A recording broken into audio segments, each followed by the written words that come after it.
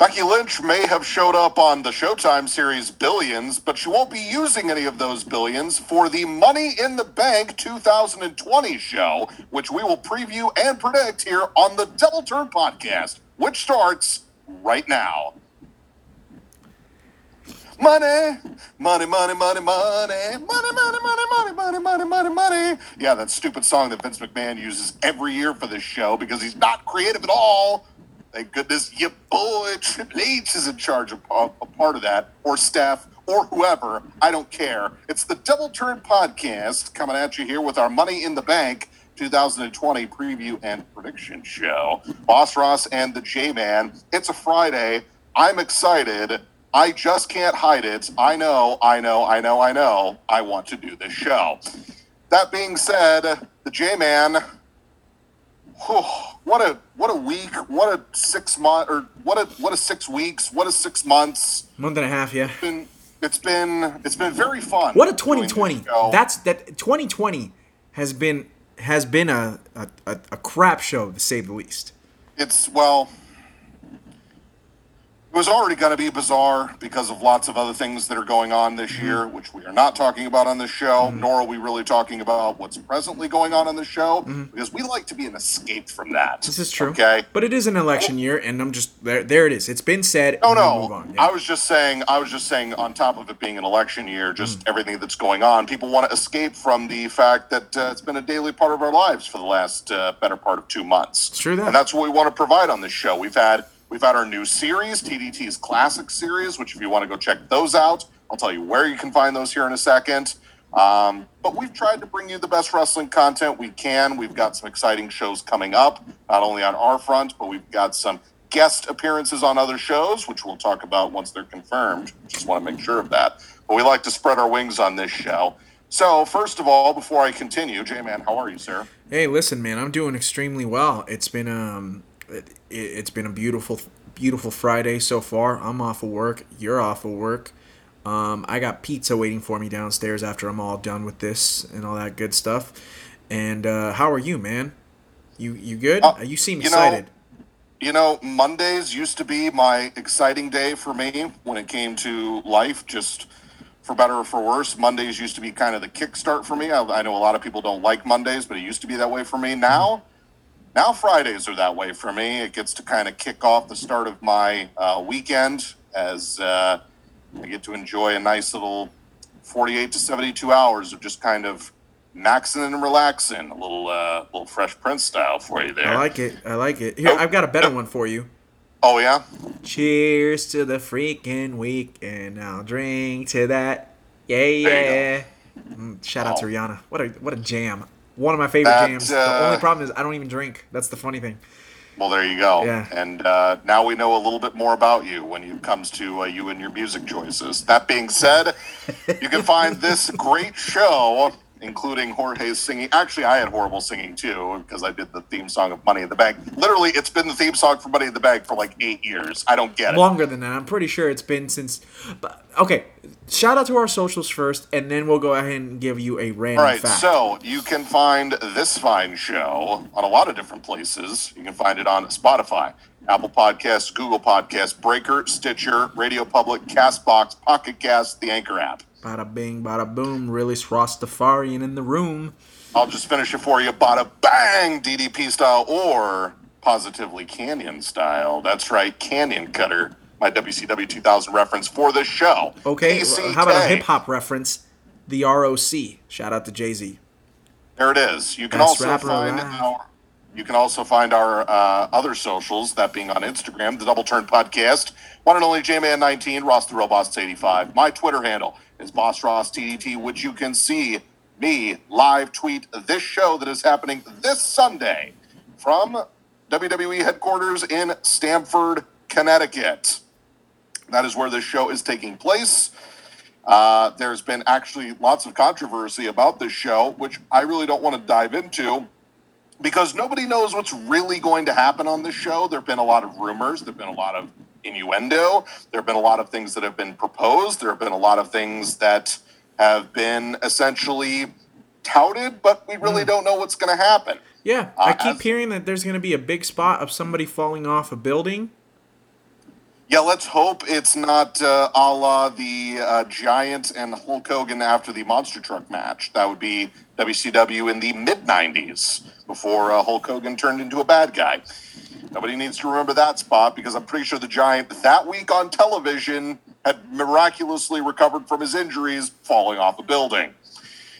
Yeah, I don't even know what to say. I'm sure there'll be some stupid spot where somebody will comically fall down like 12 flights of stairs or something. I don't know. Hey, is somehow Jeff Hardy booked on this show? Just kidding. Well, Jeff Hardy is booked tonight. Yes, well, at least it wasn't Sammy Guevara getting hit by a moving vehicle that was moving about 2 miles an hour. So, and comically sold it like it was 30 miles an hour. Just saying. Can I hold on, let me think. Do I take this moment to trash AEW, or do I say no because they're doing some things right? Well, Okay, I'll tell you what. I'm not going to AEW, trash AEW. I'm not going to trash AEW. Can I trash the fans? Am I allowed to trash the fans? I think That is I'm amazing reserved that. because normally you actually defend them more often than I do on this show. Oh, no. Listen, if there's anything that I've My learned... name's Jorge. They have a right to speak. Okay, I'm sorry. Go ahead. Wow. If there's anything that I've learned from this year and a half, almost 2 years that we've done this show, is I'm a hypocrite, and I'm willing to accept that. And I'm opening up here to our audience, the 7 people that listen to us on a good day. For whoever thought that was the greatest street fight Falls Count Anywhere match they've ever seen in their lives, like, I don't know what to tell you. Like, because I'm not saying it was bad, but I'm not also saying that it was fantastic. Like, people are like, oh my God, it was so great. It's like, no, you take that back and you stop with the shenanigans. Because I will take Miz and Shane McMahon at WrestleMania last year over that any day of the week. Any day of the week. I get it. So I get it. It's just infuriating that people just hop on the AEW train and all try to be the conductors. That's infuriating. That being said, shout out to AEW for getting creative, because it was very creative, and I think it was good. It's just not the greatest thing I've ever seen in my entire life, and that's what it frustrates me. But shout out to Sammy Guevara, because I think I've said this on several episodes, and I've also said it on our social media. Sammy Guevara is the truth. Let me be the first to tell you that. I do love me some Sammy Guevara, and as I've also said, that I have turned the corner on Kenny Omega being as great as he is, because he is as great as he is. He is absolutely top 5 in the world. He's just not my number 1 or number 2. That being said, that moonsault, there's a reason why I went ahead and posted what I posted on our social media the other day. Fly, Kenny, fly, brother. That was good stuff. That was good stuff. And shout out to Hager and Jericho.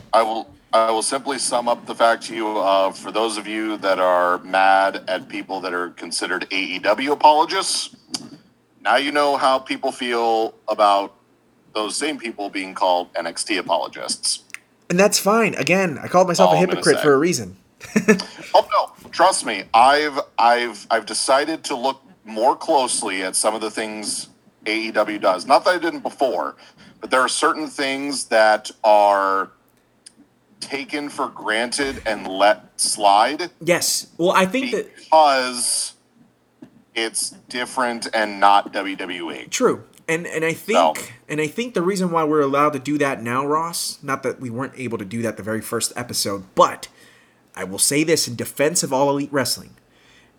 They have been on television long enough at this point where we can now critique them so they can continuously get better. They have now been on the air since October. By the way, isn't that the point for both shows to get actually for not only NXT and AEW? Isn't the point for all 4 major shows to get better? Yes, it is. Okay. That is exactly the point. And here's the thing. If I'm going to critique Raw, SmackDown, and NXT on a weekly basis, you're damn right I'm going to go ahead and critique AEW and not let them slide, because at the end of the day, I don't care how new they are. They still have people who have been in this industry for a really long time that know what they're doing, and there should be no excuse for any foul-ups on their behalf just because they're a new show, because they've got vets that are running said show. And I'm not talking about Cody, I'm not talking about Mr. Khan, but let's be real, JR has a lot of say in what happens in this programming. Tony Schiavone has a lot of say in what happens in this programming.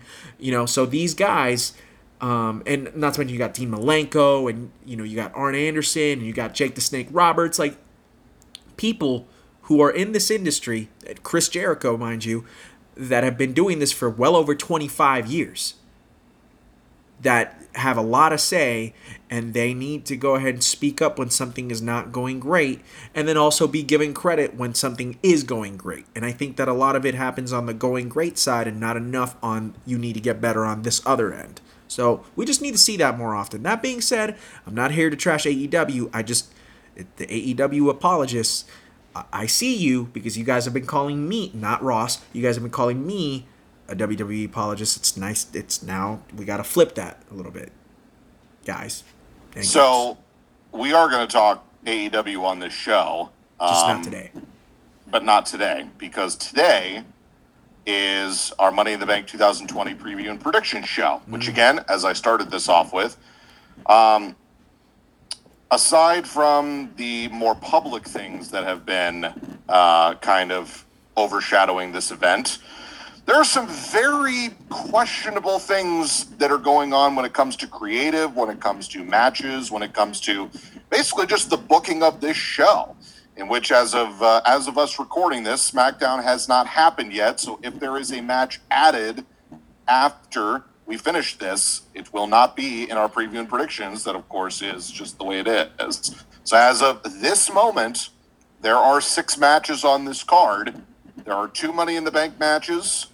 There are 4 title matches. So I will not be surprised if a non-title match is added tonight. I will also not be surprised if another title match is added tonight. But when it comes to this discussion, as of time of recording, we are only going to be talking about the 6 matches that are booked. So, as we delve into this, and as I said the last time we got to a pay-per-view, I have already performed so badly in the first half of this year that I have already conceded the pay-per-view picks to the J-Man. I was down so far that I just decided to throw in the towel. So, that being said, I feel absolutely no remorse picking what I really think should happen, because there's no repercussions, because I've already lost for 2020. So that's just the way it is. And I already won 2019. So congratulations to you, sir. That being said, I'm going with what makes sense, which I realize is not the most logical decision when it comes to WWE, because they make decisions routinely that make 0 sense or less than 0 cents. So essentially, I'm essentially going off of what I have watched, what I have seen from the talent, from where the company is going from WrestleMania, right, and leading up to the fact that SummerSlam is still scheduled for August. Correct. As far as I know. That doesn't mean that's not going to change. That doesn't mean they're not going to push it back. That doesn't mean they're not going to have ulterior plans or whatever the case may be. As of this moment, I'm going off of SummerSlam is still booked for August. So if that is reflected in my picks or in my thought process or my vision for this pay-per-view coming out of it, again, we already saw what the last WrestleMania show was with no fans. This is at least going to be in an environment that is different. I actually applaud WWE for trying something different. They had to try a lot of things different with the last pay-per-view, it being the biggest show of the year at the Performance Center with no fans, with the fact that they had not 1, but 2 pre-recorded, pre-produced matches, or whatever you want to call the Firefly Funhouse match and the whatever the other match was called. The Boneyard match. Yes, thank you, the Boneyard match. I apologize. So, with that being said, I at least applaud WWE for saying, you know what? We're going to make the best out of a situation. We're going to try something different, and we're going to have an environment that we have at least some semblance of control over in our own building in Stamford, Connecticut. I may be eating my words in a week when we go over the show. It might be a complete dumpster fire. This may have been a huge mistake, but you know what? In this environment and in this climate, you got to try stuff. You got to make people tune in. You got to make people invested in your product, because every week on TV, because you're still doing weekly TV, which that's another argument that I don't want to get into, but since you're still doing weekly TV with no fans, it is now proven that events with no fans are getting worse ratings. That's the way it is. And that's not just no secret WWE, to that's this. AEW as well. I mean, they haven't cracked a million, in a few weeks now. So, going forward, once things start getting away from this, I hate to use the term normal because that's a polarizing term these days anyway too, but my point is that if we get any semblance of fans in a building at any point within the next 12 months, it's going to be different. Sure in positive and negative ways when it comes to live events. In this case, we're talking about wrestling. At some point, they will actually have wrestling events again with fans. Accurate. Okay? So I just want to put that out there. I'm not trying to be polarizing. I'm just simply stating that I actually applaud WWE for trying something different. That's all. That's fair. That's fair. Listen, I think that, and we'll get to the preview here in a second, to the real preview, but just to kind of piggyback off of that, WWE has the advantage of having done WrestleMania and it having received what I would characterize as rave reviews from the universal audience. And I'm not going to, like, for example, people like Brian Alvarez, people like Dave Meltzer, who were like, I refuse to rate these matches because it was all pre-produced and blah, blah, blah. Okay, that's nor here nor there. We watched it. We were able to appreciate what happened, how it went down, how everything was played out. We had no idea what to expect. And then they gave us now what I thoroughly believe is a good representation and a good representation and something to look forward to and say, that was interesting. I'd like to see more of this. Like, I'll be completely honest with you. I've been in and out on what's been going on in WWE for the last 4 weeks for good reason. Again, just like you just stated, it's hard to not watch something with fans. I mean, am I keeping up? Of course I am. I have to. First of all, because I love it. Second of all, I mean, I do it for this show, so I have to. But I haven't been watching as I would have back in January on the road to the Royal Rumble, right? I wouldn't have done that. And now, having seen the Boneyard match, having seen the Firefly Funhouse match, having seen the Last Man Standing match between Edge and Randy Orton, those 3 particular matches gave me a sense of, if they can pull off the cinematic form again, we are in for a potential treat with these 2 ladder matches. And I think that's what's going to be the kicker. That's really going to be the make or break of this program on Sunday, is going to be how those 2 ladder matches, which we know are, and we'll get into this once we start previewing that portion. We know that they're happening simultaneously. We didn't announce this last week because they announced it after we went off the air. But right. the Money in the Bank men and women's ladder matches are happening at the exact same time. So, spoiler alert, this is easily main eventing. Like, in the past, I've made the case of like, for example, last year when Ross and I previewed Money in the Bank for 2019, I was like, I wouldn't be surprised if the men's Money in the Bank ladder match main evented, but I really wanted AJ and Seth Rollins to main event because it's AJ and Seth Rollins. It's the best in the world versus a guy who's highly regarded in the top 10 universally, right? But this year, I can easily tell you there is no way that the Money in the Bank ladder matches together are not main eventing. They absolutely are. But that being said, because of what happened with those 3 big matches at WrestleMania just a month ago, it kind of gives you something to say, I liked what they did there, in particular with the Boneyard match. I'm curious to see what they can pull off in a building with matches and a street fight type of environment, you know?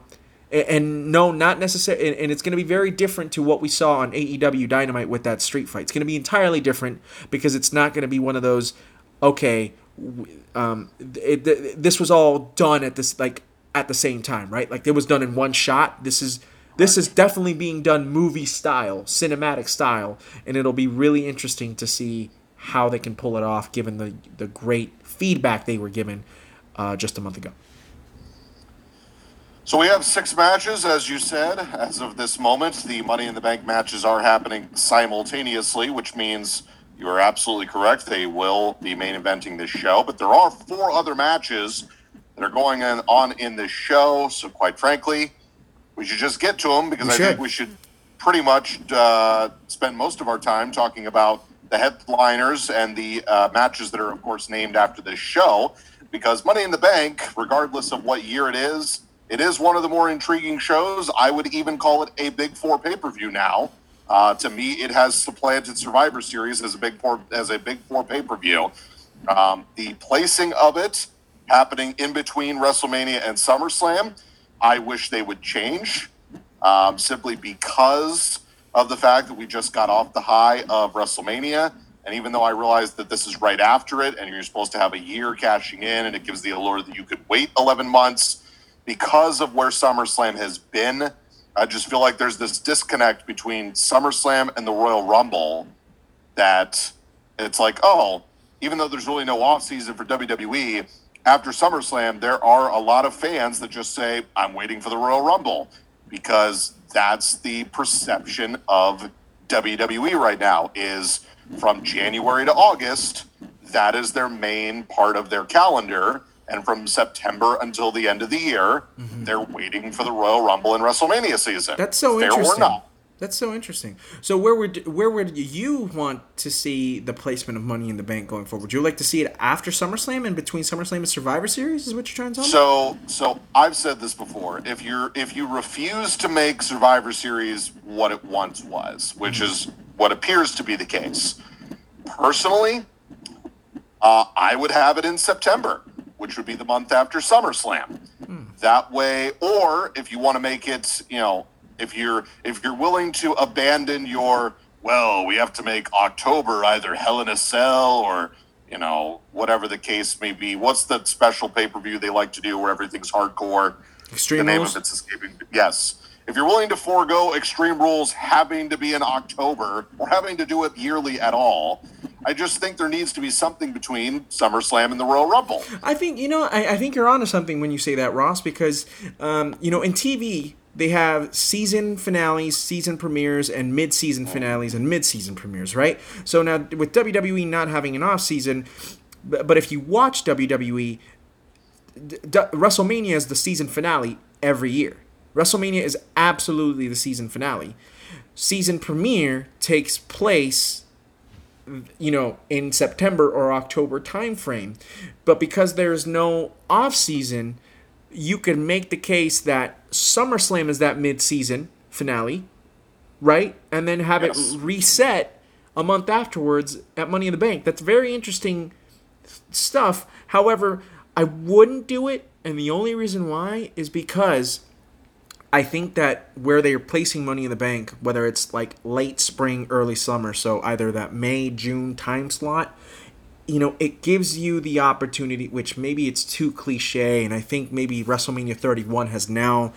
WrestleMania 31 and WrestleMania 29 are the two prime examples of this, where now you have it fixed into your brain that, you really want a big moment, save that cash in for that particular person for WrestleMania season, which now becomes a little bit too cliche. And I bring up those two examples because you think of Seth Rollins cashing in at WrestleMania 31 and Dolph Ziggler cashing in the night after the night after WrestleMania at WrestleMania 29. And hell, you can even think of Carmella cashing in on the SmackDown after WrestleMania as well, because that was a big one because it was the first time a woman had ever cashed in Money in the Bank. My point is... Oh, go ahead. Is maybe that time slot might be the better time slot, even though it's become a bigger pay-per-view than people have realized over the last 10 years. By the way, my interesting fact that I teased earlier in the podcast, this is the 10th Money in the Bank pay-per-view, which is pretty cool. First one was 2010. This is not the 10th Money in the Bank ever, because obviously the Money in the Bank ladder match dates all the way back to 2005, so it's 15 years old. The actual Money in the Bank pay-per-view. Yes, it is the 10th anniversary of the Money in the Bank pay-per-view, which is pretty cool. Now, I'm fine keeping Money in the Bank in May if you make Survivor Series mean something and actually have Survivor Series matches actually have stipulations that either go towards title shots in December, places in the Royal Rumble. Yep. Just have some type of stipulation or something on the line and make Survivor Series a thing. I like where you're at. It's fine if you want to keep. Look, I believe Money in the Bank for the longest time was in June. So July, they June just timeframe, yeah. moved it up a month. So Yes. or in July. So that's fine if you want to have it in between WrestleMania and SummerSlam. I just would prefer for them to actually bring back Survivor Series and then have a big 5. Yeah, no, That's all. I 100% agree with you. It's funny that you say that, but you change my thinking, and you do that a lot of times on the show in a good way. I was gonna say this past 2019 edition of Survivor Series, they treated it seriously, but you hit the nail on the head. It didn't mean anything because there was no repercussions. All it was trying to get NXT over, and okay, that's cool. It was you got NXT. That's bragging rights. It was bragging rights. Yeah, it was. Which, by the way, there was a happened. pay-per-view called Bragging Rights in WWE for like 3 years. Yep, and it sucked. Yeah, no, and basically it was Survivor Series light. Yeah, and on top of that, it was a month before Survivor Series, which made 0 sense.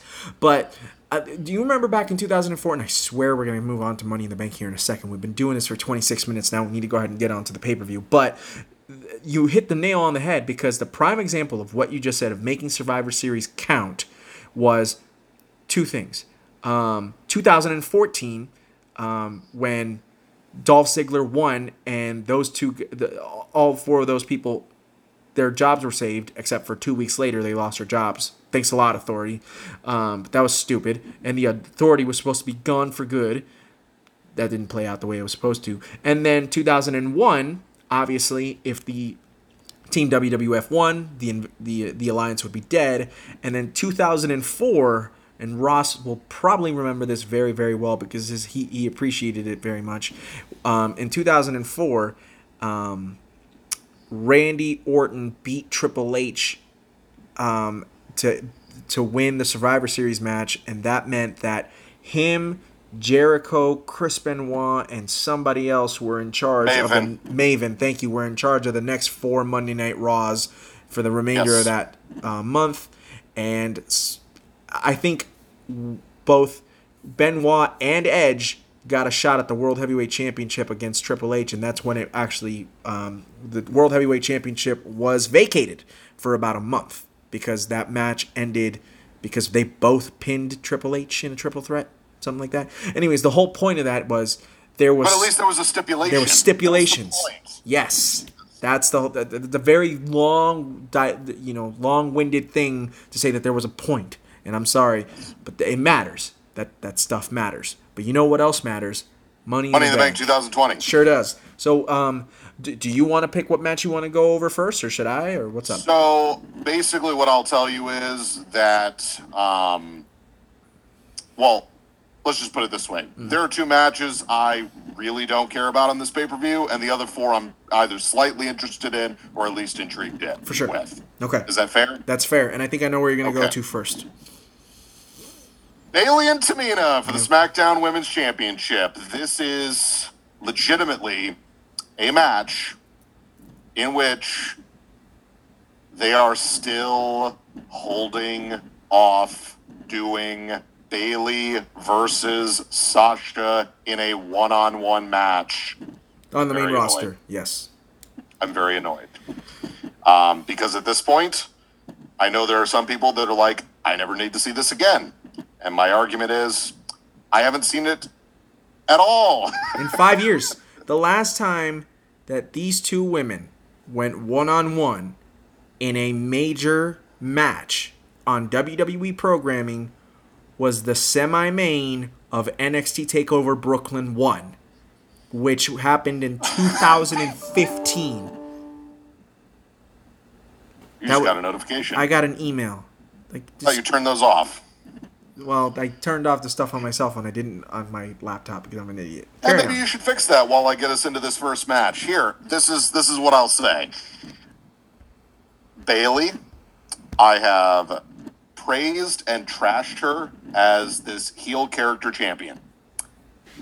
Tamina had a very small push when she first came in because she's got a bloodline within the company.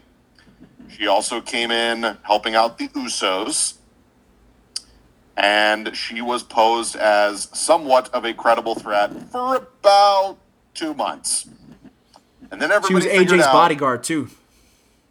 and then everybody figured out that she is not her father. Very quickly. Not saying she should be, just saying when you get into a company based on name alone and you don't back it up in the ring, this is where you get.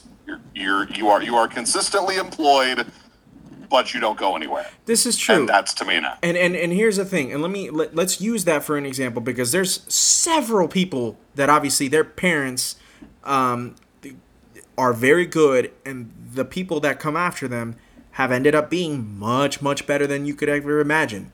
Example, Randy Orton is one, Rock is two.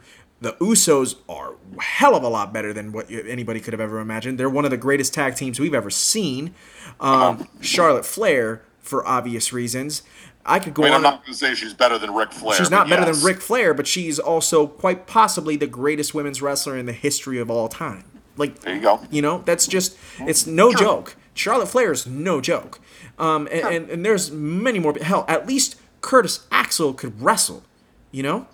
When given a chance, when given a chance, like he's actually good as a worker. Like when you put him in a match, if you want good 15 minutes worth of wrestling, Joe Hennig can most likely give you that.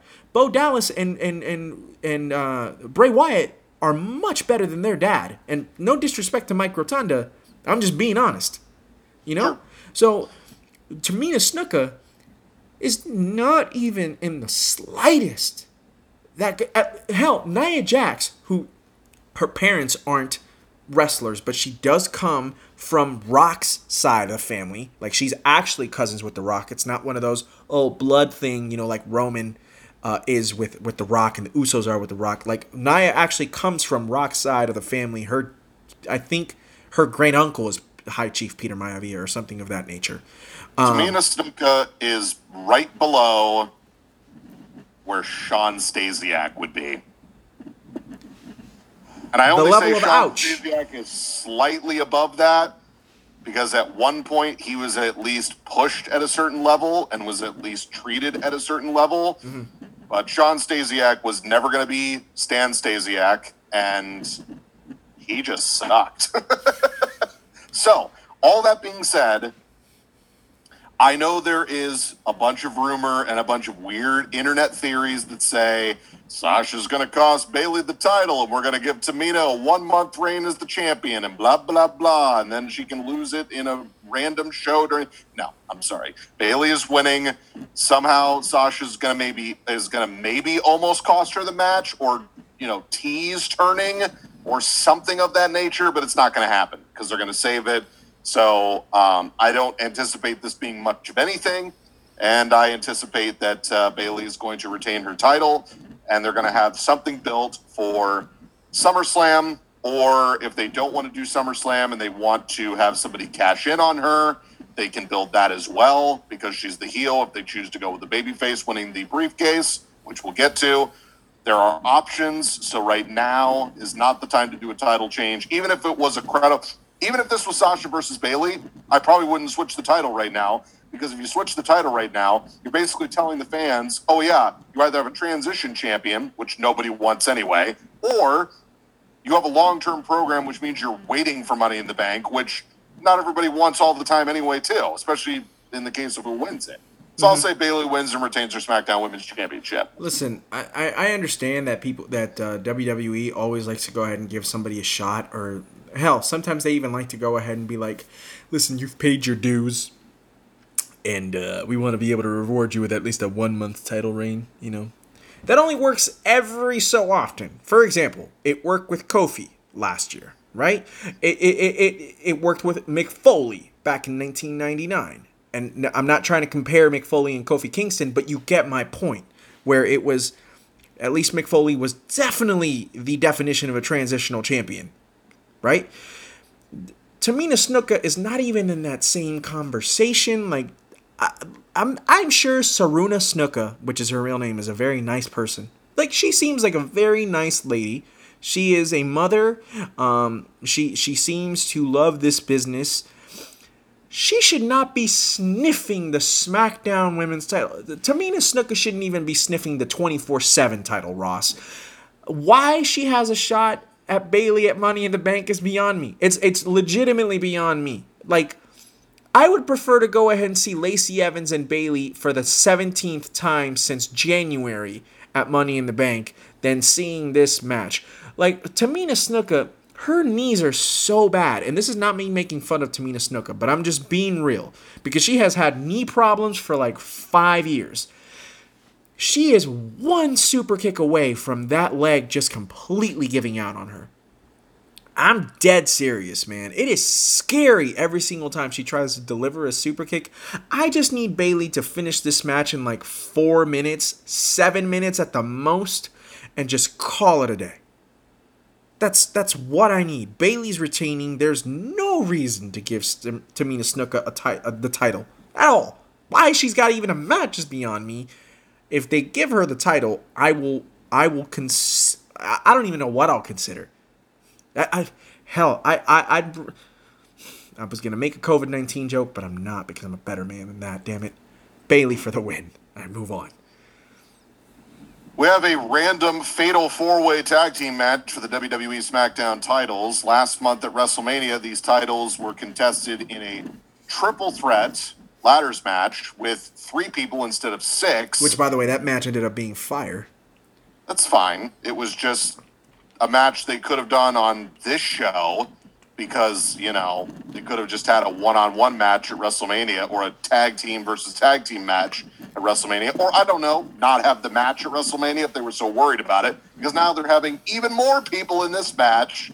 It's the champions New Day versus Miz and Morrison versus Lucha House Party, being represented by Grand Metalik and Lince Dorado. Easily the best two. And the wild 2 card team, the Forgotten Sons, who just got called up on NXT that never got a real shot at being the NXT Tag Team Champions, with Cutler, Blake, and Jackson Riker. So we have two. Actually, we have one very established tag team. We have another tag team that's basically existed. We have an older tag team that reformed and won the titles. And we have a brand new team that was called up that kind of stirred the pot in the SmackDown Tag Team division. Mm-hmm. Jorge, who do you have in this match and why? Listen, man, I would give my left nut to go ahead and see the Forgotten Sons take the titles away from the New Day. I would. That's just not going to happen yet. But you know how we always talk about, like, oh, they're going to be in this match, but they're going to be protected? The Forgotten Sons are absolutely going to be protected. If you haven't watched SmackDown as of late and seen how the Forgotten Sons have basically manhandled the New Day over the past 2 weeks, you haven't been watching wrestling. The Forgotten Sons, Vince has a boner for the Forgotten Sons right now, and he should. They're actually very, very good. That being said, what's the point? This is what really makes me angry sometimes when I think of WWE. What is the point of making the New Day champions for a month and then taking the titles away from them? What did the Miz and John Morrison do wrong for them to lose the titles so quickly? Because to be fair, I was genuinely enjoying the reformation of Miz and Morrison as tag team champions. I thought that they breathed fresh air into the tag team division. And then, as much as I love the New Day, and ladies and gentlemen of the Double Turn podcast audience, I love the New Day. Kofi, Big E, and X are my friends. Why are they champions again? I do not know. They need to be moved away from the tag team division at this point because they have eclipsed they are what Mauro Ranallo is to NXT. Bigger than what they are in currently. Mauro Ranallo is bigger than NXT in the same way that the New Day is bigger than the tag team division. We need more fresh air in the tag team division.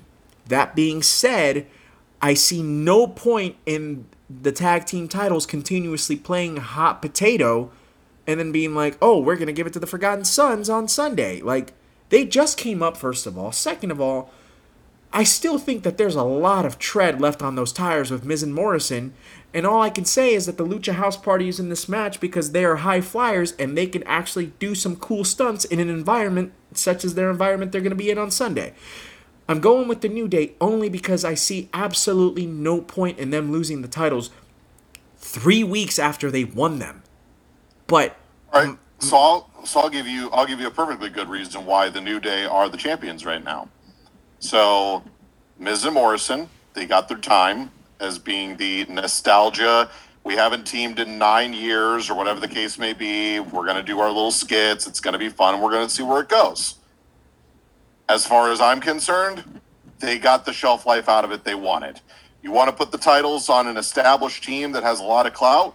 Put it back on the New Day. Now they're the 17-time champions? I don't know. 8? I mean, 8. They're 8-time tag team champions. 8 times. Yes. Okay. So you want to give clout to a team winning the belts and beating somebody good? Why not have somebody beat the New Day? If somebody beats Miz and Morrison, who cares?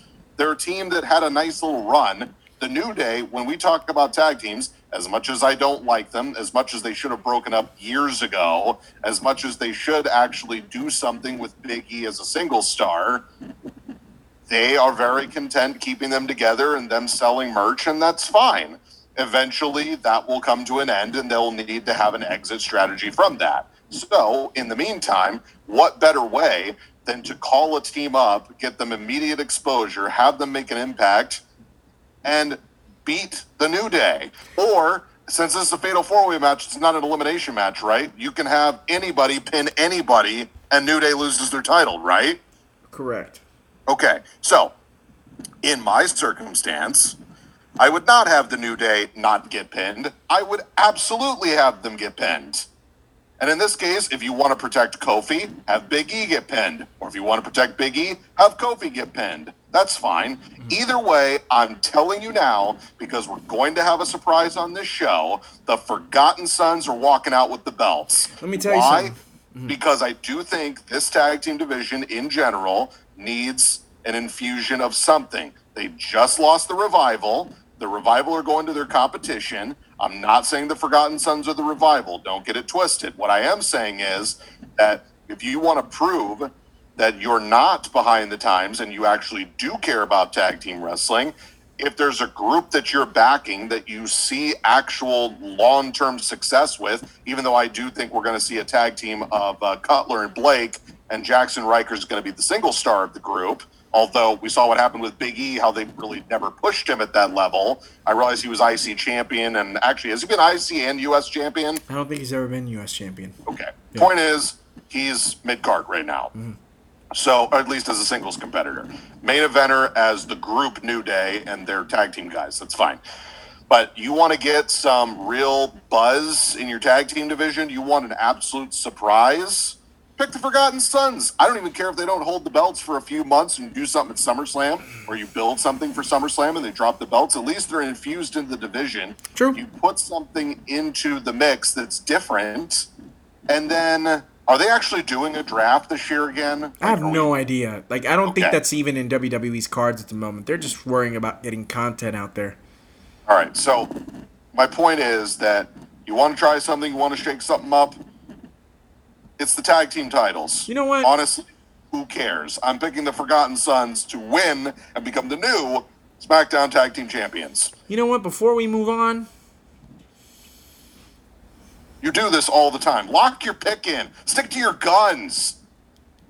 No, I'm sticking with the New Day still. I like where you're going with the Forgotten Sons. I meant every word that I said about the Forgotten Sons. I think they are fantastic. I just don't know if they're going to do it right this moment on Sunday. It would not surprise me if it would happen next month.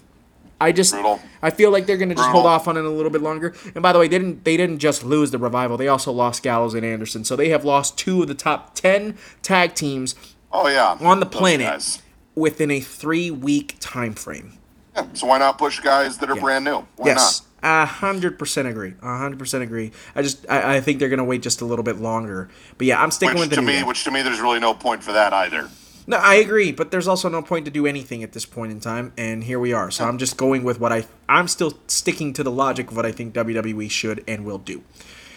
Fair enough. Yeah. All right, because I actually think the other title match is much more polarizing, I'm going with Drew McIntyre versus Seth Rollins for the WWE Championship as our next match that we're going into. Polarizing, yes. More important, I'd still say that this match that we're talking is more important, but polarizing, I It's agree. also because you're a Seth Rollins apologist No, and you believe that this actual Stop. character is Stop. salvageable. So there you go.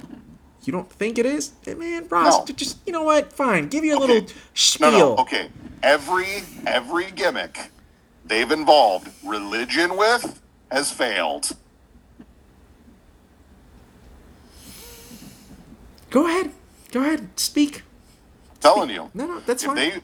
look, if you want to tiptoe around Messiah and do all this other crap, just go full in or don't do it at all because you're not doing yourself any favors when you tiptoe around it. You want to do the stained glass shirt and him looking like Jesus? Might as well go the full board. Okay. Might as well. No, Otherwise, that's fine. what are you doing? You're right. No, that's fine. I'm just, Plus, let's be honest. Drew McIntyre just beat Brock Lesnar. There's no way in hell Seth Rollins is beating him. Oh, I'm well aware of that. I don't want to give away my pick. So then, Can so you? then why Okay, are we just having this match? I want you to give your stuff, and I will answer after you have stated your opinion. Okay, first of all, why is Seth Rollins in this match? I Why do I don't even know. care who faces Drew McIntyre? Because he just beat Brock Lesnar. Why not just give Brock a rematch? Oh wait, because Brock doesn't want to work. Ugh, let's scramble. How about you not have a WWE title match this month? How about that? I mean, I kind of see where you're coming from, and I kind of see your point, and it's valid. I think it's more of the fact that they just want to expose Drew McIntyre in a good way. I mean, they want to show off Drew McIntyre. It's like, okay, well, how do we do that? Well, throw You know what I in would have the done? former And this Universal is gonna be Champion. very unpopular. This is going to be very unpopular. You know what I would have usually done? say things that are unpopular, but go ahead. Have Drew and Braun face each other. Champion versus champion. No belt on the line. Priority. You make them both look good. Neither of them have their titles on the line because nobody gives a damn because they both just won their titles. The actual event of the show is Money in the Bank. Nobody cares about who's winning the world title match right now. Everybody cares about who wins the briefcase. Just do champion versus champion. Don't save it for Survivor Series when nobody's going to give a crap about it anyway. You can still have both guys look good. You can still have Drew beat him because Braun's been beaten by everybody. Braun can still look like a monster. You can still do something with Bray where he's creeping around. This match can happen at SummerSlam. You can have Braun beat somebody in between in June or July. So then Braun keeps his title. You don't have an immediate aftermath of the Drew beating Brock. And you go forward. It's ingenious. I just thought of it right now. It's awesome. But no, we got to have title matches that nobody cares about. That's right. I'm picking Drew McIntyre to win. I wish this match was like 4 seconds, but it won't be. It'll be 20 minutes of me waiting for Drew to kick him in the face and pin him. I'm done. Seth Rollins, the character, sucks. Moving on.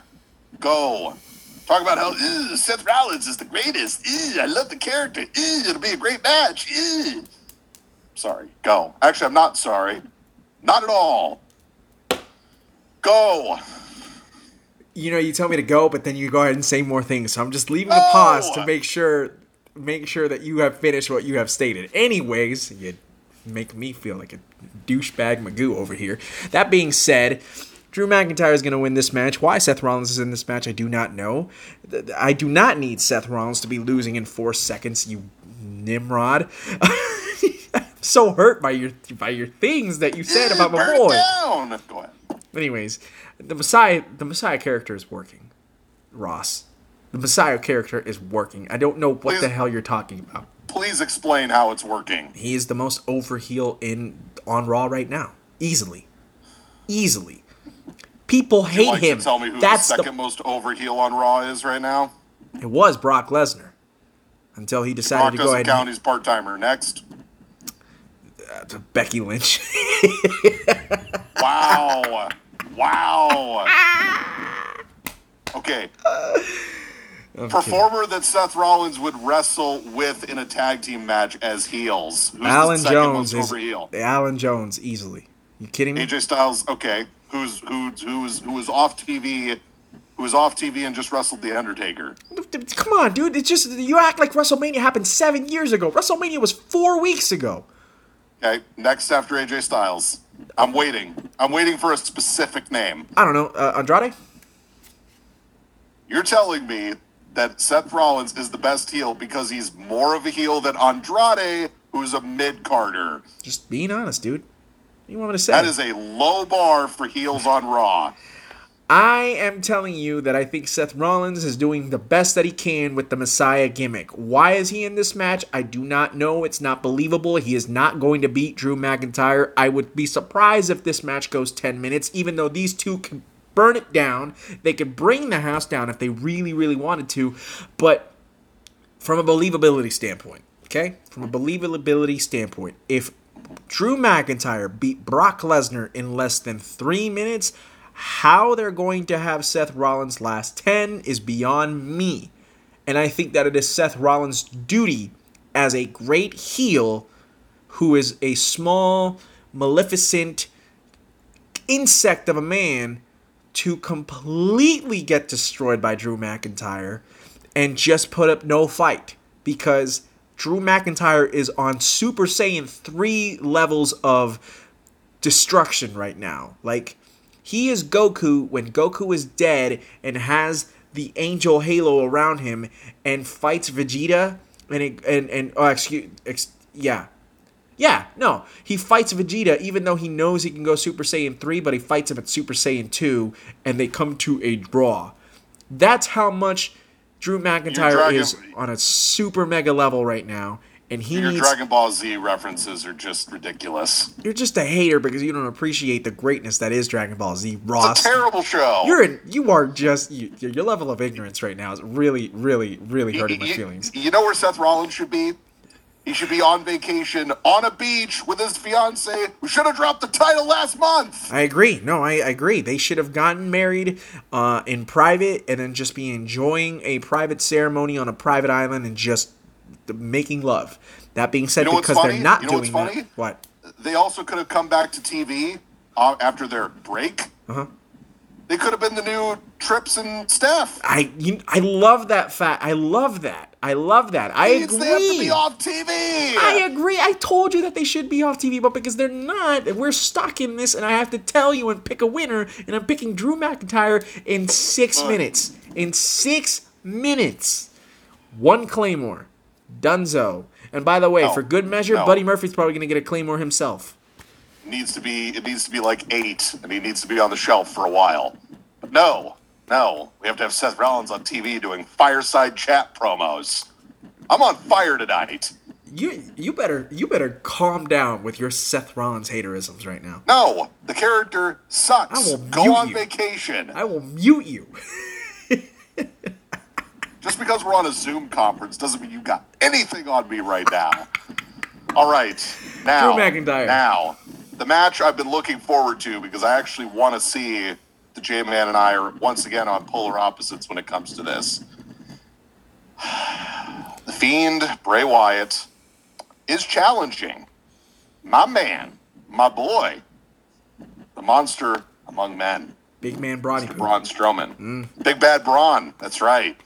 For the Universal title, which, by the way, is the Universal title still that weird bluish, purplish color? Or did it change back to red? Nope, it's still on SmackDown, so it is still blue. Okay. It's still a dumb reason to change the color of the belt, but whatever. They never should have made it red anyway. It's the ugliest title. It's the ugliest title in wrestling today. It is. But then again, I never would have changed the look of the Intercontinental title either. I like the white strap. I agree. I'm still trying to get it used to what the IC title is right now. I don't know 100% how I feel about it. It's big and metal and gold. I know what it looks like. I'm just trying to go out. I'm still feeling it out. We've had it for 2 months on TV, and I'm not 100% sure if I'm digging it. But go ahead. So here's the conundrum that the WWE have put themselves in unnecessarily yet again when it comes to Bray Wyatt, this title, and Braun Strowman. 100% agree on that. Hard agree.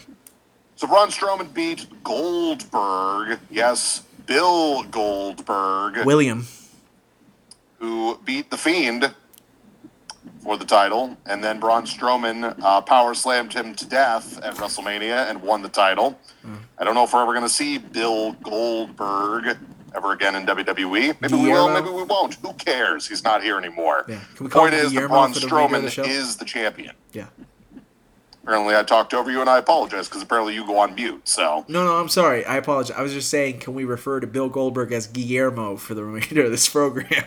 I will not. I will just instead just call him Bill Goldberg. You're going to really kind elongate of, everything? All right, first. yeah. Whatever. So Braun Strowman's the champion. He's been the champion now for what, 4 weeks? 5 Something weeks. like that. Yeah, 5 weeks. This is his first world title reign, even though they should have given him the title when he jumped off the top rope.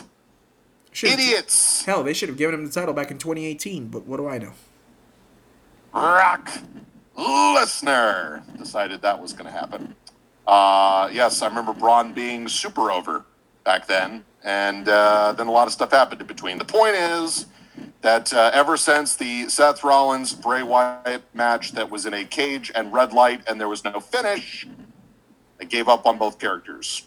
Yes, both. And yes, I realized that Seth Rollins was not the character he is now back then, but I gave up on pretty much both guys after that because of, well, that match and that booking decision. Fair or not, I don't care. It's fair. That's when the WWE universe completely turned on Seth Rollins. Well, that was the whole, no I'm fault Seth of his Rollins. The fans turned on me. But they did. Yeah, it was stupid. But yeah, they did. It's another bad way to turn somebody heel. Hey, let's blame the fans. Hey, still not as bad as Alberto Del Rio turning face because The Miz kicked a bucket onto his personal ring announcer. That was one of the worst face turns I've ever seen in my life. I'm going to ask you a question, and I know what the answer is going to be, and I know I'm going to hate you for this, but if I got hit with a bucket on the side of the head, would you not come and would you not expect to be cheered by the audience, or would you expect? First of all, you are not my personal ring announcer. Well, second of all, I do not drive a sports car to the ring. Third of all, perhaps I would pull the double swerve and act like I was going to hit you, but then save you. And then a month later, then betray you, turn into this mega heel, become the champion, and you would be relegated to the tag team division with probably Heath Slater. Just saying. Anyway. Clearly at a different company because Heath Slater doesn't work for WWE anymore, so carry on, you dick. Anyway, the Bray Wyatt, the Fiend, is challenging Braun Strowman. So here's the conundrum that I started with and that I went on tangents because I'm on fire. The point is that they don't want Braun to lose and they don't want Bray to lose. So why are we booking the match?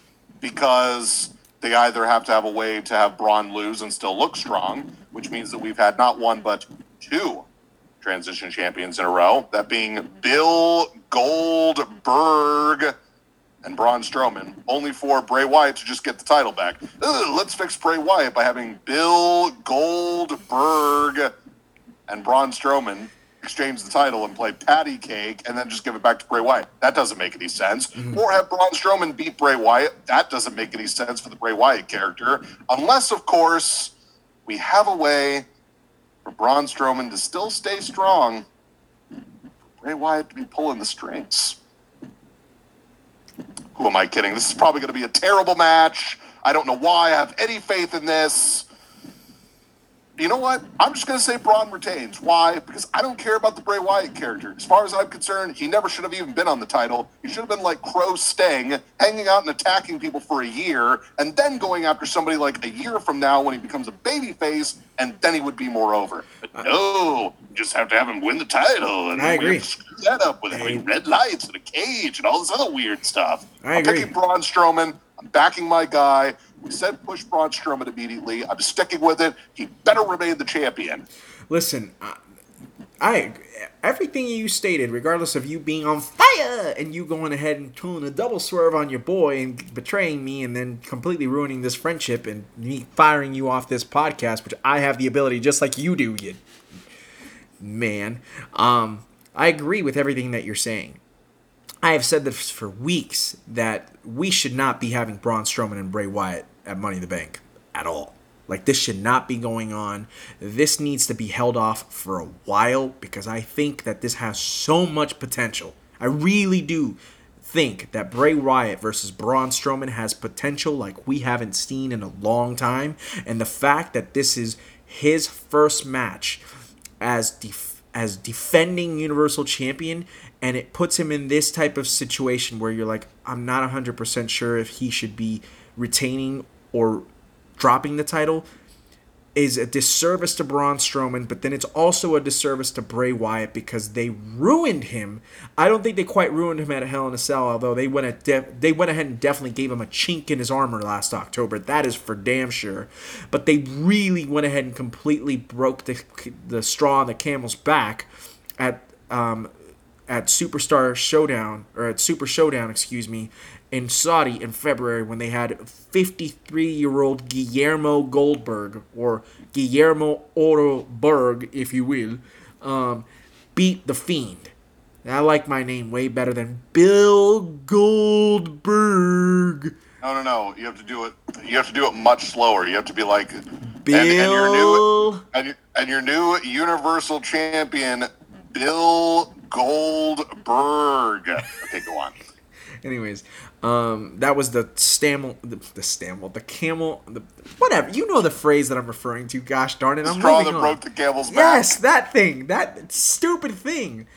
That's what completely annihilated everything and anything having to do with Bray Wyatt.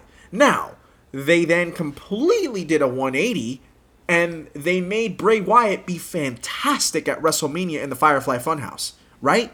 So they definitely corrected the ship. So keep on correcting the ship in that regard. Don't put him in another position to fail with Braun Strowman while also putting Braun Strowman in a position to fail.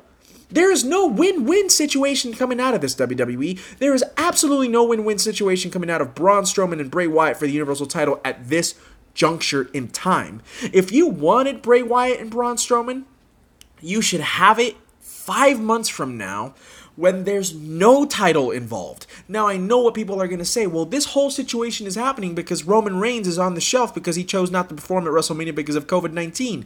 You're right to an extent. But even that being said, I would have told you Roman and Bray shouldn't have happened at WrestleMania either because they didn't have the balls to keep the title on Bray instead of putting it on Roman. So there's this whole thing of, at the end of the day, Roman shouldn't have even been in that situation, and Bray Wyatt shouldn't have even been in that situation either. So we're in a situation we don't want to be, and now we're going to see Braun Strowman get hurt, and we're going to see Bray Wyatt get hurt, and Ross is going to get hurt, and I'm going to be hurt, and we're all going to be hurt, and we're all going to be mad over something that shouldn't be happening in the first place. That being said, I'm going to lose my mind if I see Braun Strowman lose the title after 5 weeks. I'm picking Strowman because that is the only logical thing to do in a thing that makes absolutely zero logical sense. All I know is that my ringtone is still Braun Strowman's theme. And I don't want to be sad every time I hear it now because I've been overjoyed and as you should thrilled be. that my guy, Braun Strowman, finally reached Go at Mount. him. Go at him. That's all right, it is the main event time of the show in which we are going to try and do 2 matches at once. Just kidding. We'll break down one match and then the other one, even though WWE is, quote-unquote, reportedly doing both matches at the same time. I mean, it's not reported. They're the ones that said that's what Okay. That's what Do they we know announced if on these SmackDown. matches are already pre-recorded? I mean, that's a great question. I'm not 100% sure. Do we know that there's actually going to be 15 people in a 10-foot radius at the same time? Again, per our conversation last week, which all I'm saying is I realize that people they have their reactions to, oh, there's 2 matches happening at the same time, blah, blah, blah, blah. I get it. All I can tell you is I will wait and have my judgment once I see it happen. I'm not casting aspersions. I'm not shifting blame. All I'm saying is it's different. Mm-hmm. It could be good. Mm-hmm. It could be everything what the internet is complaining about, and it could be absolutely nothing and a complete overreaction. Okay. That's all I'm saying. I 100% agree with you. To be fair, I wasn't even going to complain about that because after having thought about it, because it's out there. That's all. Oh, no, I agree 100%. I've chosen to think about it in a logical sense over the past 7 days. First of all, take away COVID-19 for a second. There's no real way for all these men and women to be intertwined and it all makes sense at the same time. So what I mean by that is you're going to see sporadic things where they're fighting within the same area, and you'll go ahead and see maybe some creative spots where they get intertwined, but it's not going to be happening at the entire 20-25 minutes, however they're going to give this match. However long. Now, I do have a question. Please. Is there one ring at the top of the roof or two? I don't even know. I don't even know if there's a ring. Is there a ring up there? There's one. Oh, that's right. They have put out the shots. I think there's one, and there'll probably be two ladders with both briefcases standing right next, or hanging right next to one another. What's wrong with me? I am not on fire today. So, I don't know how I don't know how they're going to pull this off. Yeah. I don't know what parlor tricks they're going to use. Mm-hmm. I don't know. It's different. I'm going to enjoy it for what it is. If it turns out being the complete cluster and the failure that everybody thinks it's going to be, because there are some people on the internet that want everything WWE to fail because they're negative about everything in their life. I'm sorry. I don't mean to get on a tangent. No. I'm agreeing with you. I'm trying to enjoy this for what it is, but it's hard when I have people in my life and on the internet, which I realize I warned you about with Twitter and trolls and just people on the internet in general just being awful. Mm-hmm.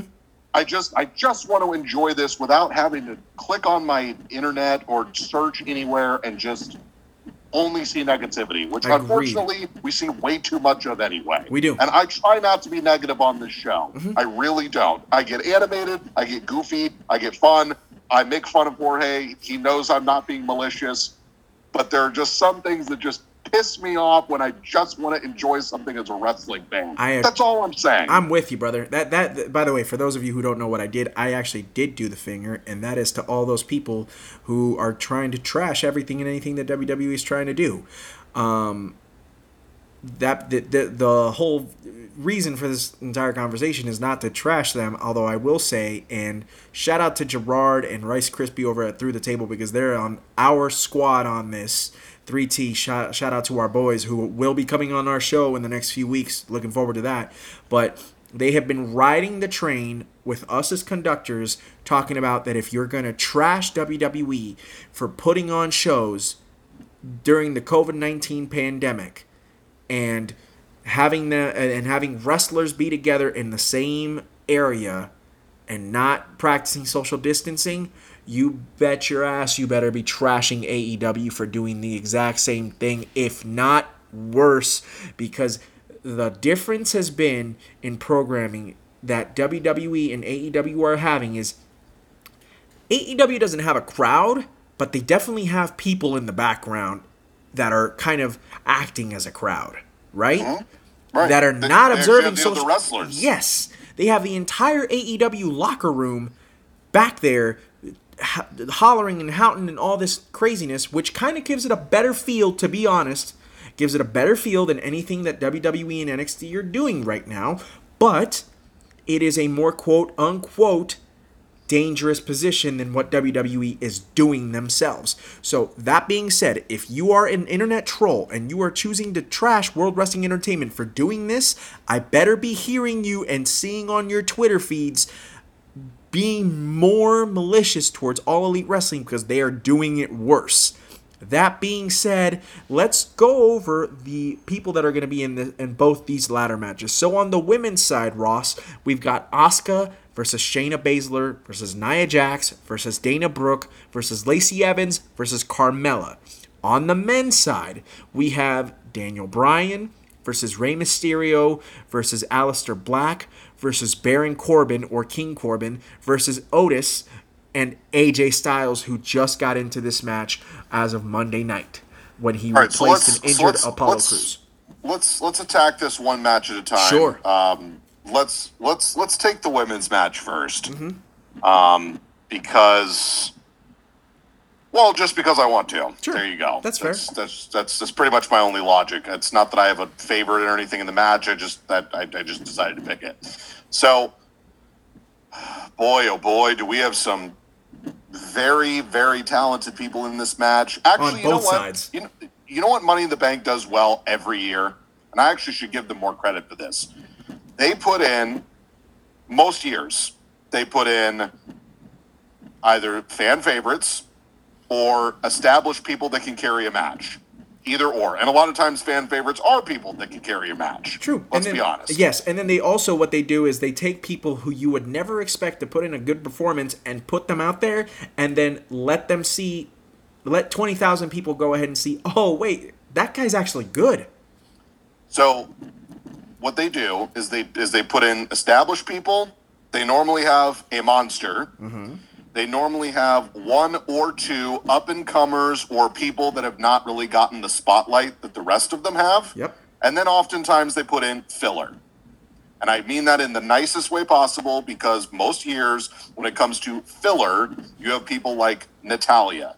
Nothing against Natalya. She's great. Mm-hmm. She'll always be great. She's nothing flashy, but she's not upper echelon, top tier in their division. She's a solid hand to have in a match. You know she's not going to screw up spots. 100% agree. And mind you, what I just stated of sometimes they put in people who you would not expect to succeed, and they do.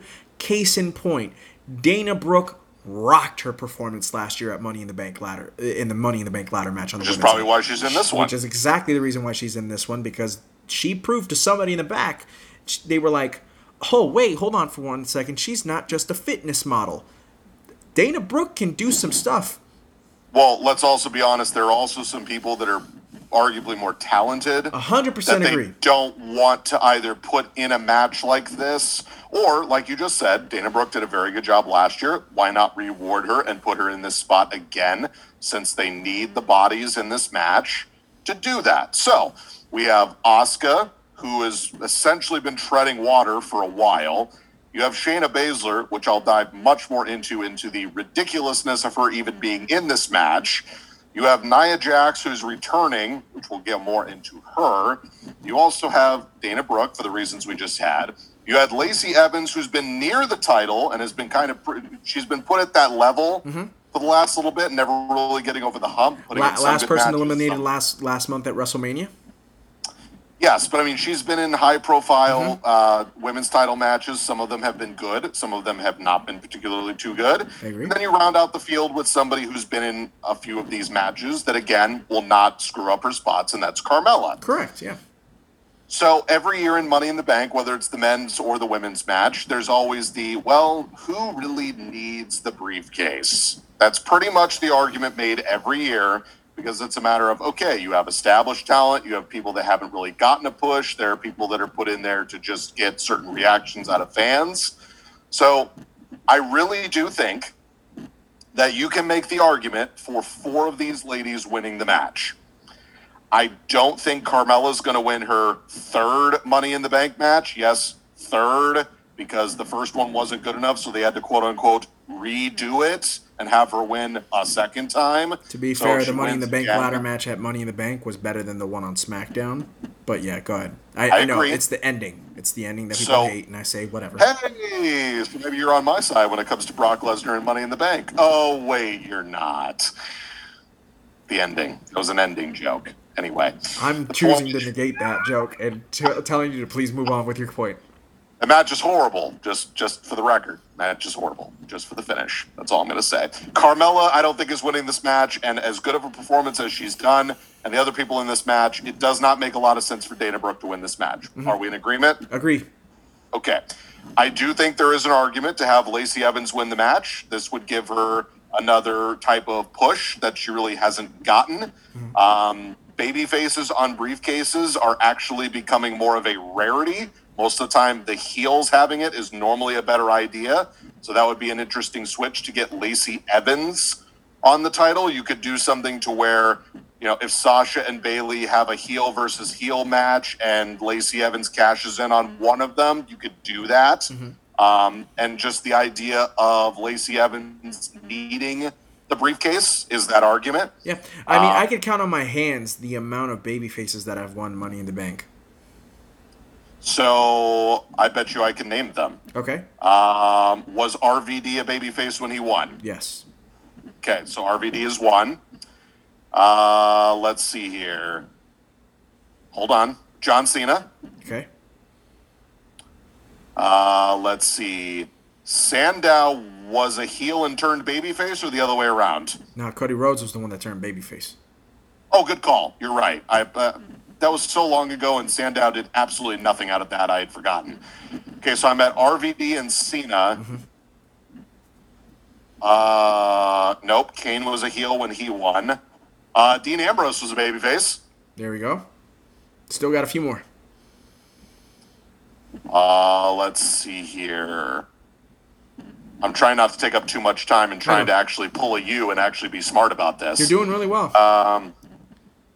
There's going to be some years that I'm absolutely going to forget. I'm actually kind of surprised that you're forgetting one that was so massive for you. Wasn't Braun Strowman a babyface when he won? Technically he was, so I'll give you that one. Okay. All right, you want me to help you out? Yeah, go ahead. All right, so you got Daniel Bryan in 2011.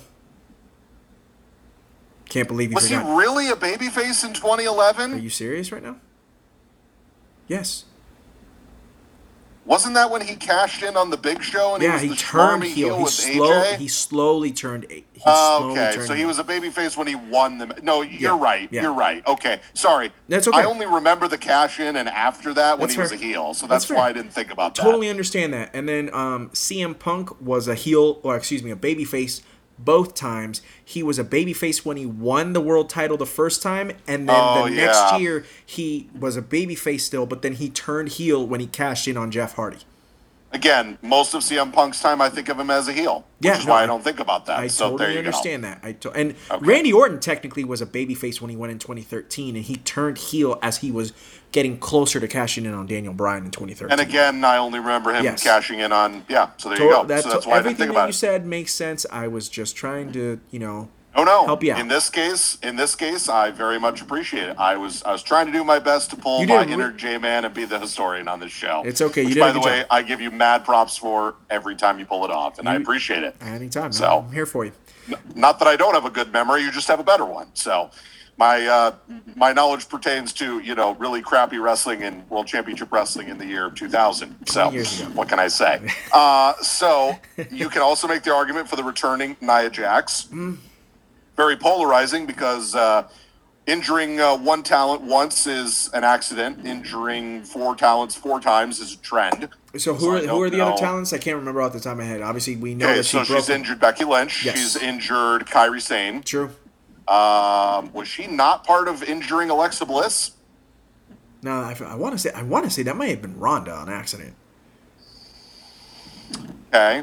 Trying to think. Hasn't somebody else? I'm pretty sure she hurt some people on NXT though. Didn't she hurt Bayley on a couple different occasions? That sounds right. That sounds right. Yeah. Let's be honest. I've trashed Nia Jax on this program. I've trashed Nia Jax on social media. Nia Jax ain't that good. She's not as good as she thinks she is. And when you hurt people, that doesn't help your cause. Let's see here. Yes, definitely Bayley. Hold on. Pretty sure Again, she's almost squashed. I'm not trying to stall. It's okay. Didn't she injure Zelina Vega at one point too? I wouldn't surprise. I was gonna say I'm pretty sure that she's almost gotten close to like completely destroying Sasha Banks, which isn't that hard to do considering the fact that Sasha Banks is one of the more petite women in the division, but hurting is still hurting. You still have to be careful because there's so many people of different sizes. It is your responsibility as a professional wrestler to treat every single person as best as you possibly can. And so when you're hurt... Didn't she also injure Ember Moon at one point? Yes. And then, I know the other one. She botched catching Charlotte Flair doing her moonsault. So there you go. There you go, Nia. So, I could see that happening. And then, as for somebody needing it, I could totally make the argument that Asuka needs to be the creepy main event heel who lurks in the background with a briefcase and puts herself as a dominant heel. Read my mind. I'm going to go into a very brief tunnel of really complaining about the fact that one, Shayna Baszler is in this match, two, why she's not the champion, and three, why any of this is actually happening. So you had Shayna Baszler come out, dominate NXT for the majority of 2 years? Okay. Then you call her up. you have her win a match with your two champions at Survivor Series.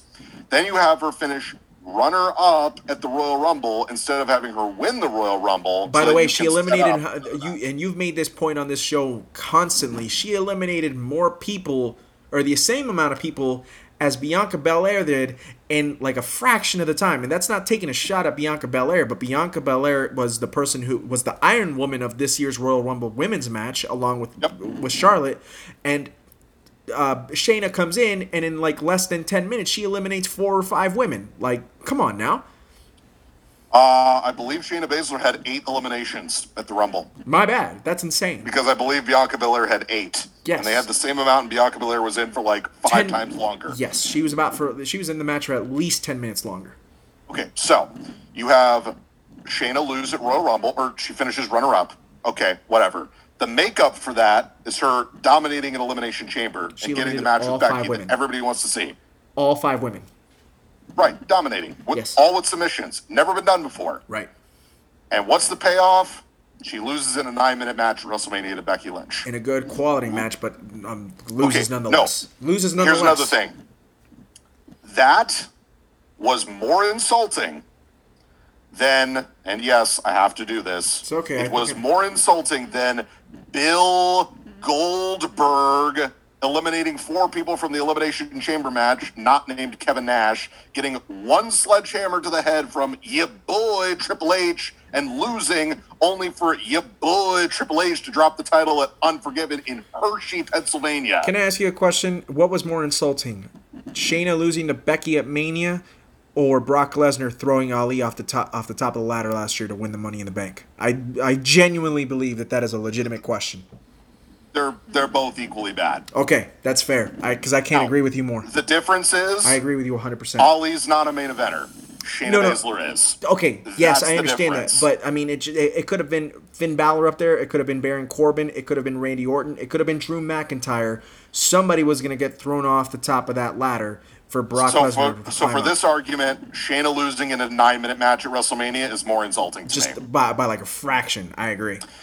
So, to me, if this is another make good for her to win Money in the Bank, that's a slap in my face as a fan of hers. Yeah, because then It just is. It is. And I'll tell you the reason why. And I'm going to back you up on this, because that means that, now you're going to go ahead and make her the schmarmy heel when she is the most physically dominant wrestler in the women's division, potentially in all promotions.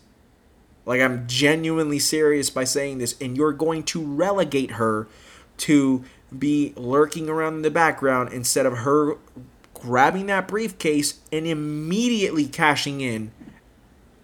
Not even that. This is okay. I'm going to give you my pick because I don't want to get too upset. I actually think it's more of a disservice for Shayna to win the Money in the Bank briefcase than it is she doesn't. So I'm going to say that Asuka should be the one that wins Money in the Bank. I'm going to say, because I fully believe Asuka needs the briefcase more, even though legitimately we know where Asuka stands as part of the women's roster all over the world. She's in the top 4, and it's not even a joke. Okay, so before I give you my pick, I just want to give you a chance to do this. Okay. So if Asuka wins the briefcase, okay, What's the scenario? the most obvious choice to me is to do Becky again. But we've been there, done that. We have. So then my other problem is, okay, are we putting her back down on NXT for Charlotte and Asuka to have an NXT women's title match? I don't know if that's really progress. Well, I'll tell you. And then if you do it on SmackDown, which I don't even know if they're letting people jump shows, so I could just be all over the place. But okay, so you're going to make Asuka the face of SmackDown. So then how do you transition out of that? Like, I get can't. it. We're not saying Asuka's cashing in a month. You have time to figure this out. I've said this all the time. Make sure once you have a plan to put somebody on the belt, you have a plan for them to lose the belt. Same thing with when you put somebody in position for them to win a title, you have to have a plan to do it and not be haphazard. So Agreed. What's your best case scenario for Asuka winning the briefcase and then becoming champion, or cashing in and losing? I don't know what the best case scenario is. Well, if they have her cash in and lose, then you've completely defeated the purpose of Asuka. And at that point, I would say she is no longer the same person. That's thing I can number make one. that argument now, but Yeah, yes. true, but I mean, she's at least got a more winning record, and she didn't take the pinfall at WrestleMania. That being said, to me, I would say that the more obvious scenario legitimately would be going back to the Charlotte versus Asuka rivalry, because those two matches between those two ladies have been such of a hierarchy that there's not a lot of women that can pull off a better match than those two did together. The problem is, here's the problem. The purpose of Charlotte Flair being on NXT is to raise the level of awareness of the NXT women's title, which, to be fair, I think it's already treated pretty well, but I can understand why they're doing it. Hello, AEW. The other thing is, it completely defeats the purpose of all the other ladies that are down there vying for a shot. You've got ladies like Io Shirai, Candice LeRae, Rhea Ripley, all the ladies that are over in NXT UK, the other women who are trying to become up-and-comers in NXT. If you bring over a woman like Asuka to feud with Charlotte over the NXT title, it doesn't dilute the title, but I feel like it dilutes the brand, and it dilutes the other women who are down there, and you're like, none of you are good enough to get in the ring with Charlotte Flair, so we have to bring somebody from one of the main shows to come and face her off for this title so it can be prestigious. And I don't think that's right. But to be fair, I can't take it seriously because I know that Asuka would completely destroy Bayley. That's disrespectful to Bayley. She would beat Bayley easier than she could beat Charlotte, and I've already seen Becky and Asuka go at it twice in two very good matches, and I don't know how much better the third one can possibly be. Whereas I feel like we've had a disservice done to us with Charlotte and Asuka that I'd be willing to revisit that, even though it might be diluting the women down on the NXT roster. So I'm going to do something I normally don't do, and I'm going to pick against every fiber in my being of what I would actually do. I'm actually picking Shayna to win. Good for you. Because I really do think the WWE is delirious enough to think, oh, we pushed her at Survivor Series, we pushed her at Royal Rumble, we pushed her at Elimination Chamber, we decided to call an audible at WrestleMania. So since we still want to say that was a fluke, we're just going to have Shayna be the big bad heel waiting in the background, waiting for Becky to make a mistake, and then she'll just take advantage and beat her. And then that's how they'll keep getting heat on Shayna. And I'm not saying it's right. And by the way, if the roles were reversed, right? Let's say Becky was the heel and beat Shayna in 9 minutes. I'd be okay with the babyface getting the briefcase and getting redemption that way. 100% agree. That would be a redemption story for a babyface to win. So even though I hate it, Shayna winning the briefcase and cashing in and destroying Becky Lynch like they should have done at WrestleMania is the only thing that makes sense to me. I would love Asuka to win the briefcase. I would love to have Asuka be the KG heel that just lurks around and just waits for her time, and we make her a main event level talent again. Yeah. And you know what? Maybe with the Kairi Sane injury, they're going to go that route. Maybe. And the thing is... and that sucks for Kairi Sane, because I thought Kairi Sane and Asuka had a nice little thing going for a while. They still do. But if the goal is to push Asuka out of this, that's a solid way to do it. Yeah. This is also the match where I could totally see WWE saying, yep, we're just going to pick something that everybody's going to hate, and we're just going to give Nia Jax the briefcase. I could totally see it happening too. I could too. Shayna Baszler. I'd rather pick Asuka than over Nia Jax in a heartbeat. And the thing is that the same argument that I made about Asuka coming over to NXT and challenging Charlotte Flair for the NXT Women's title and it diluting the women over on NXT, I feel that Shayna winning Money in the Bank is diluting her brand, because you're basically telling me that the only way Shayna can overcome Becky is by legitimately having to go ahead and get a briefcase and wait for her to be at her weakest, as opposed to destroying her at her best, when we know full on, regardless of kayfabe or no kayfabe, is 100% possible. And it's a slap in the face to me by telling me, oh, Shayna needs to win this in order to be able to beat Becky or any of the two other champions on WWE's rosters. Because it slaps me. So I'd rather see Shayna lose like on barely than winning and then it diluting everything she stands for. I know that's a terrible way to look at it, but I'm looking out for Shayna's best interests in this particular occasion. Does that make sense? I'm with you. WWE tends to do weird stuff like this where they claim they're pushing somebody and then they give them like a dose of like a reality check to kind of bring them back down again, only to push them again. It's a weird thing that Vince does. That's why I'm just going to pick Shayna.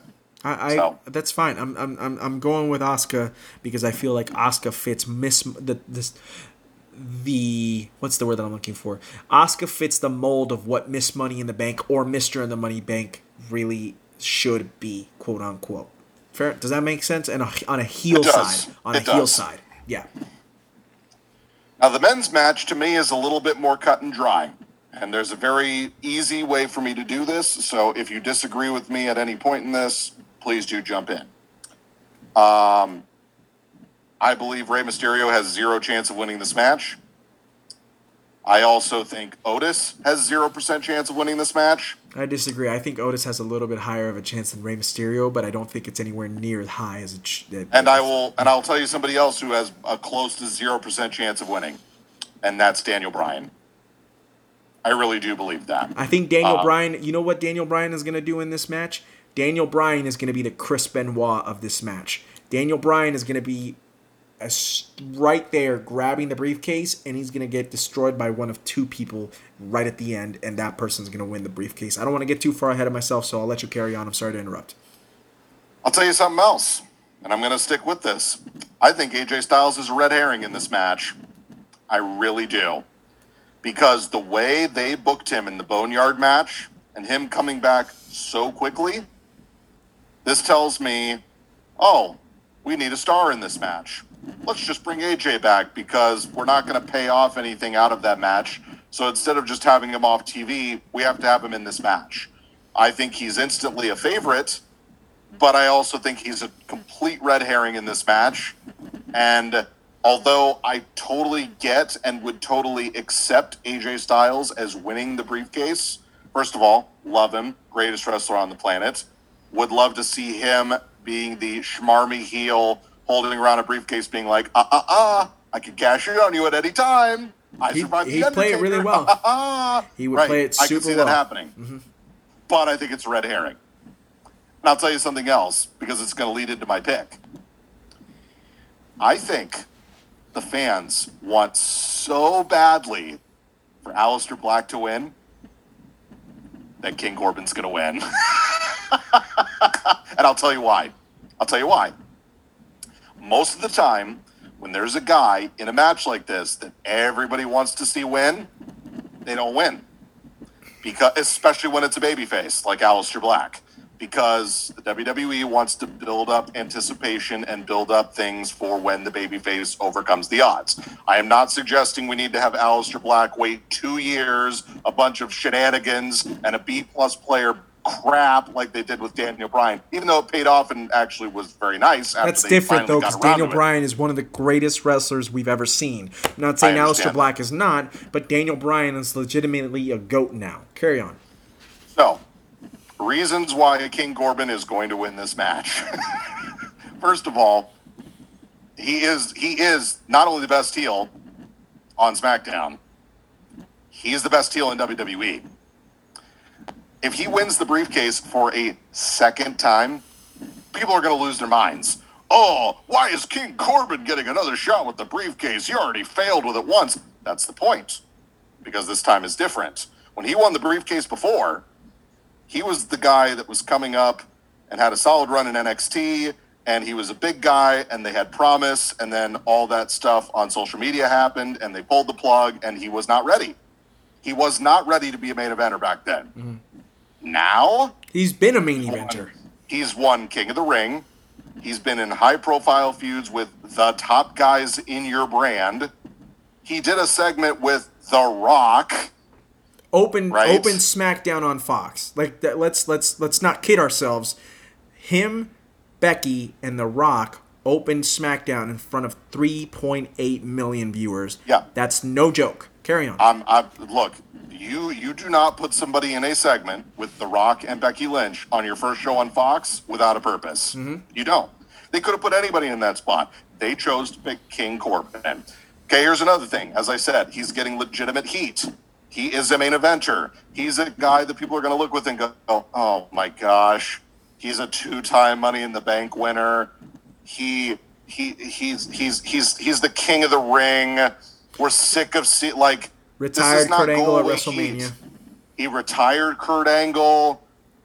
Yeah, he dressed like an Applebee's waiter and made it work. Like, there's nothing you... Okay, he was in an angle with dog food and is still considered a top heel. Think about that. Think about that. If you put a bunch of guys in an angle with dog food, it would cripple them, kill them. And yet, where is Baron Corbin? Where's King Corbin? Still at the top of the heap. Which is why, somehow, some way, he's going to win Money in the Bank in 2020. I love Baron Corbin. He's the man. He is the man. One of the few people I actually got a chance to speak to in 2016 when SmackDown came to Tucson. I met him. Super nice guy. Super chill dude. Yes. Concierge, right? Whatever. Front desk supervisor. I move on with my life. I don't know how many times I had to state that. I love Baron Corbin, and he absolutely deserves a second shot. Listen, if CM Punk, they botched his Money in the Bank cash-in, which, by the way, he still won. People forget about that, but they claim that they botched it, which they botched the world title run. They didn't botch the cash-in. Let's be clear about that. This is coming from a CM Punk apologist and an enthusiast and his best friend. I'm not his best friend, but you know what I mean. I love CM Punk. But I'm going to defend that they botched the world title run, not the cash-in. They full-on botched. I can't even say that they botched Baron Corbin. They didn't even give him a shot. They not only took away his Money in the Bank briefcase in the sense of losing to Jinder Mahal clean, then they went ahead and put John Cena over in 8 minutes in the opening match of SummerSlam clean. So, and then you put him into the doghouse, and then all you allowed him to do was just be the constable, and he made that work. Then you allowed him to be the GM, and that worked. And people were like, oh, I hate this guy. That was the point. They wanted you to hate him. That's why he beat Braun Strowman, even though we hated that. View things in hindsight, WWE fans. That's why he was put over by Kurt Angle, because he wanted you to hate him. And then you go ahead and change. You know what really makes me mad about all this, Ross? And I'll get to my pick in a second. You hate him. Not you, but people hate him. They say he can't wrestle. And what? He can't wrestle. And then, I'm sorry to go back to this match, but I could care less about the Brock Lesnar thing in this moment in time, and let me just be clear. The MVPs of last year's Money in the Bank ladder match in 2019 was basically everybody that was involved in that match except for Randy Orton. And Randy Orton was chill, he was cool, but he didn't do the extreme amount of work like Andrade and Balor and Ali and Ricochet and Drew McIntyre and Baron Corbin. Baron Corbin stole the show as much as the other guys that I've said countless times have stolen the show in the middle of that match. Like, I said Balor killed it when he took all these bumps. I said Ali and Ricochet killed it when they pulled off all those moves. I said Andrade killed it when he pulled off all his moves. I said McIntyre killed it when he pulled off all those moves. But then Baron Corbin really killed it when he was choke slamming people and killing them left and right, because he's a 6'8" athletic dude that can run a lot quicker than you can ever realize, and he's really, really good at his job. You hate Baron Corbin because that's what you're supposed to do. Because he is a heel. Am I correct in that, Rastafarian? Yes, I am. I've said this on countless occasions. Back me up. I can appreciate good heel work. Me too. But he's a heel. He's a heel. I'm supposed to not like him. That's the point. That is the point. That being said, when I say love him, I say love the fact that he's making it work, and he's made everything work. Listen, So who's your pick? Otis? No, I'm not going to do that. I'm not going to do that this time. I'm actually picking Baron Corbin because, first of all, records are meant to be broken. You've got CM Punk being the only superstar male who's ever won 2 Money in the Bank briefcases, and he was a babyface. About time you did it for a heel. It's been 12 years since that 11 years, since that happened. Why not pull it off with Baron Corbin and actually run with it this time? Actually make it work. This is the time. WWE is in a rare time where they are being forced to experiment with things. They have to, because nobody's watching them. So they have to experiment with this because they're in a time where nobody expected to be in with this COVID-19 era, and we're stuck. What better way to get a reaction from a television audience and from a social media audience than having the best heel on WWE programming today winning the briefcase, especially if he were to screw over a guy like Aleister Black or Daniel Bryan, or hell, even Otis, who, by the way, if you really want to make that work, make sure that Dolph Ziggler super kicks him off a ladder as soon as possible so he can destroy his dreams, so then you could really continue that thing that you've got going on of Otis and Mandy versus Dolph and Sonya, because I actually think that that's a moneymaker. I move on. Baron Corbin needs to be Mr. Money in the Bank for 2020, and you just have to try. If you're willing to try with Braun Strowman and Drew McIntyre, then there's no reason why you should not be trying with Baron Corbin, damn it. So there you have it, folks. I mean, there may be some matches added on SmackDown tonight. Again, there were only 6 matches when this broadcast began, so if more matches are added, I'm sure we will be enjoying them on Sunday. Again, it is in Stamford, Connecticut at the WWE headquarters. It's gonna be a weird show, but you know what? WrestleMania was weird, and we all got through it. And we all enjoyed it. Some people, most of us enjoyed it. I mean, I try not to let certain opinions sway me from how to enjoy wrestling. But there are certain opinions out there that a lot of people agree with, and that's fine. That's what they prescribe to you. That's why a lot of times I don't give credence to certain people and their opinions on the internet. I just merely mention them if they break news or if something they say catches the eye of the wrestling community in general. But the point is that I'm going to try and enjoy this show. My plan is to live tweet this show on Sunday. So again, Boss Ross TDT is where you can find that. You can also find us on our socials, the Double Turn Podcast on Instagram, the one and only J-Man19, Ross the Robots 85. You can also find this fine show and all of our other fine shows. This is episode 106, correct? All right, so the previous couple of episodes are our TDT's Classics series. Make sure you go check those out. Of course, this is the Money in the Bank 2020 preview and prediction show. We will have our review show next week of what happened on the show again on Sunday from Stamford, Connecticut. And then after that, we've got some very exciting shows. We're going to bring back TDT's Classic series. We've also got a couple of guests lined up. As Jorge said, we are planning on having the Through the Table guys on. The date has not been officially specified yet, correct? That is correct. Sometime probably beginning the middle of June. Okay.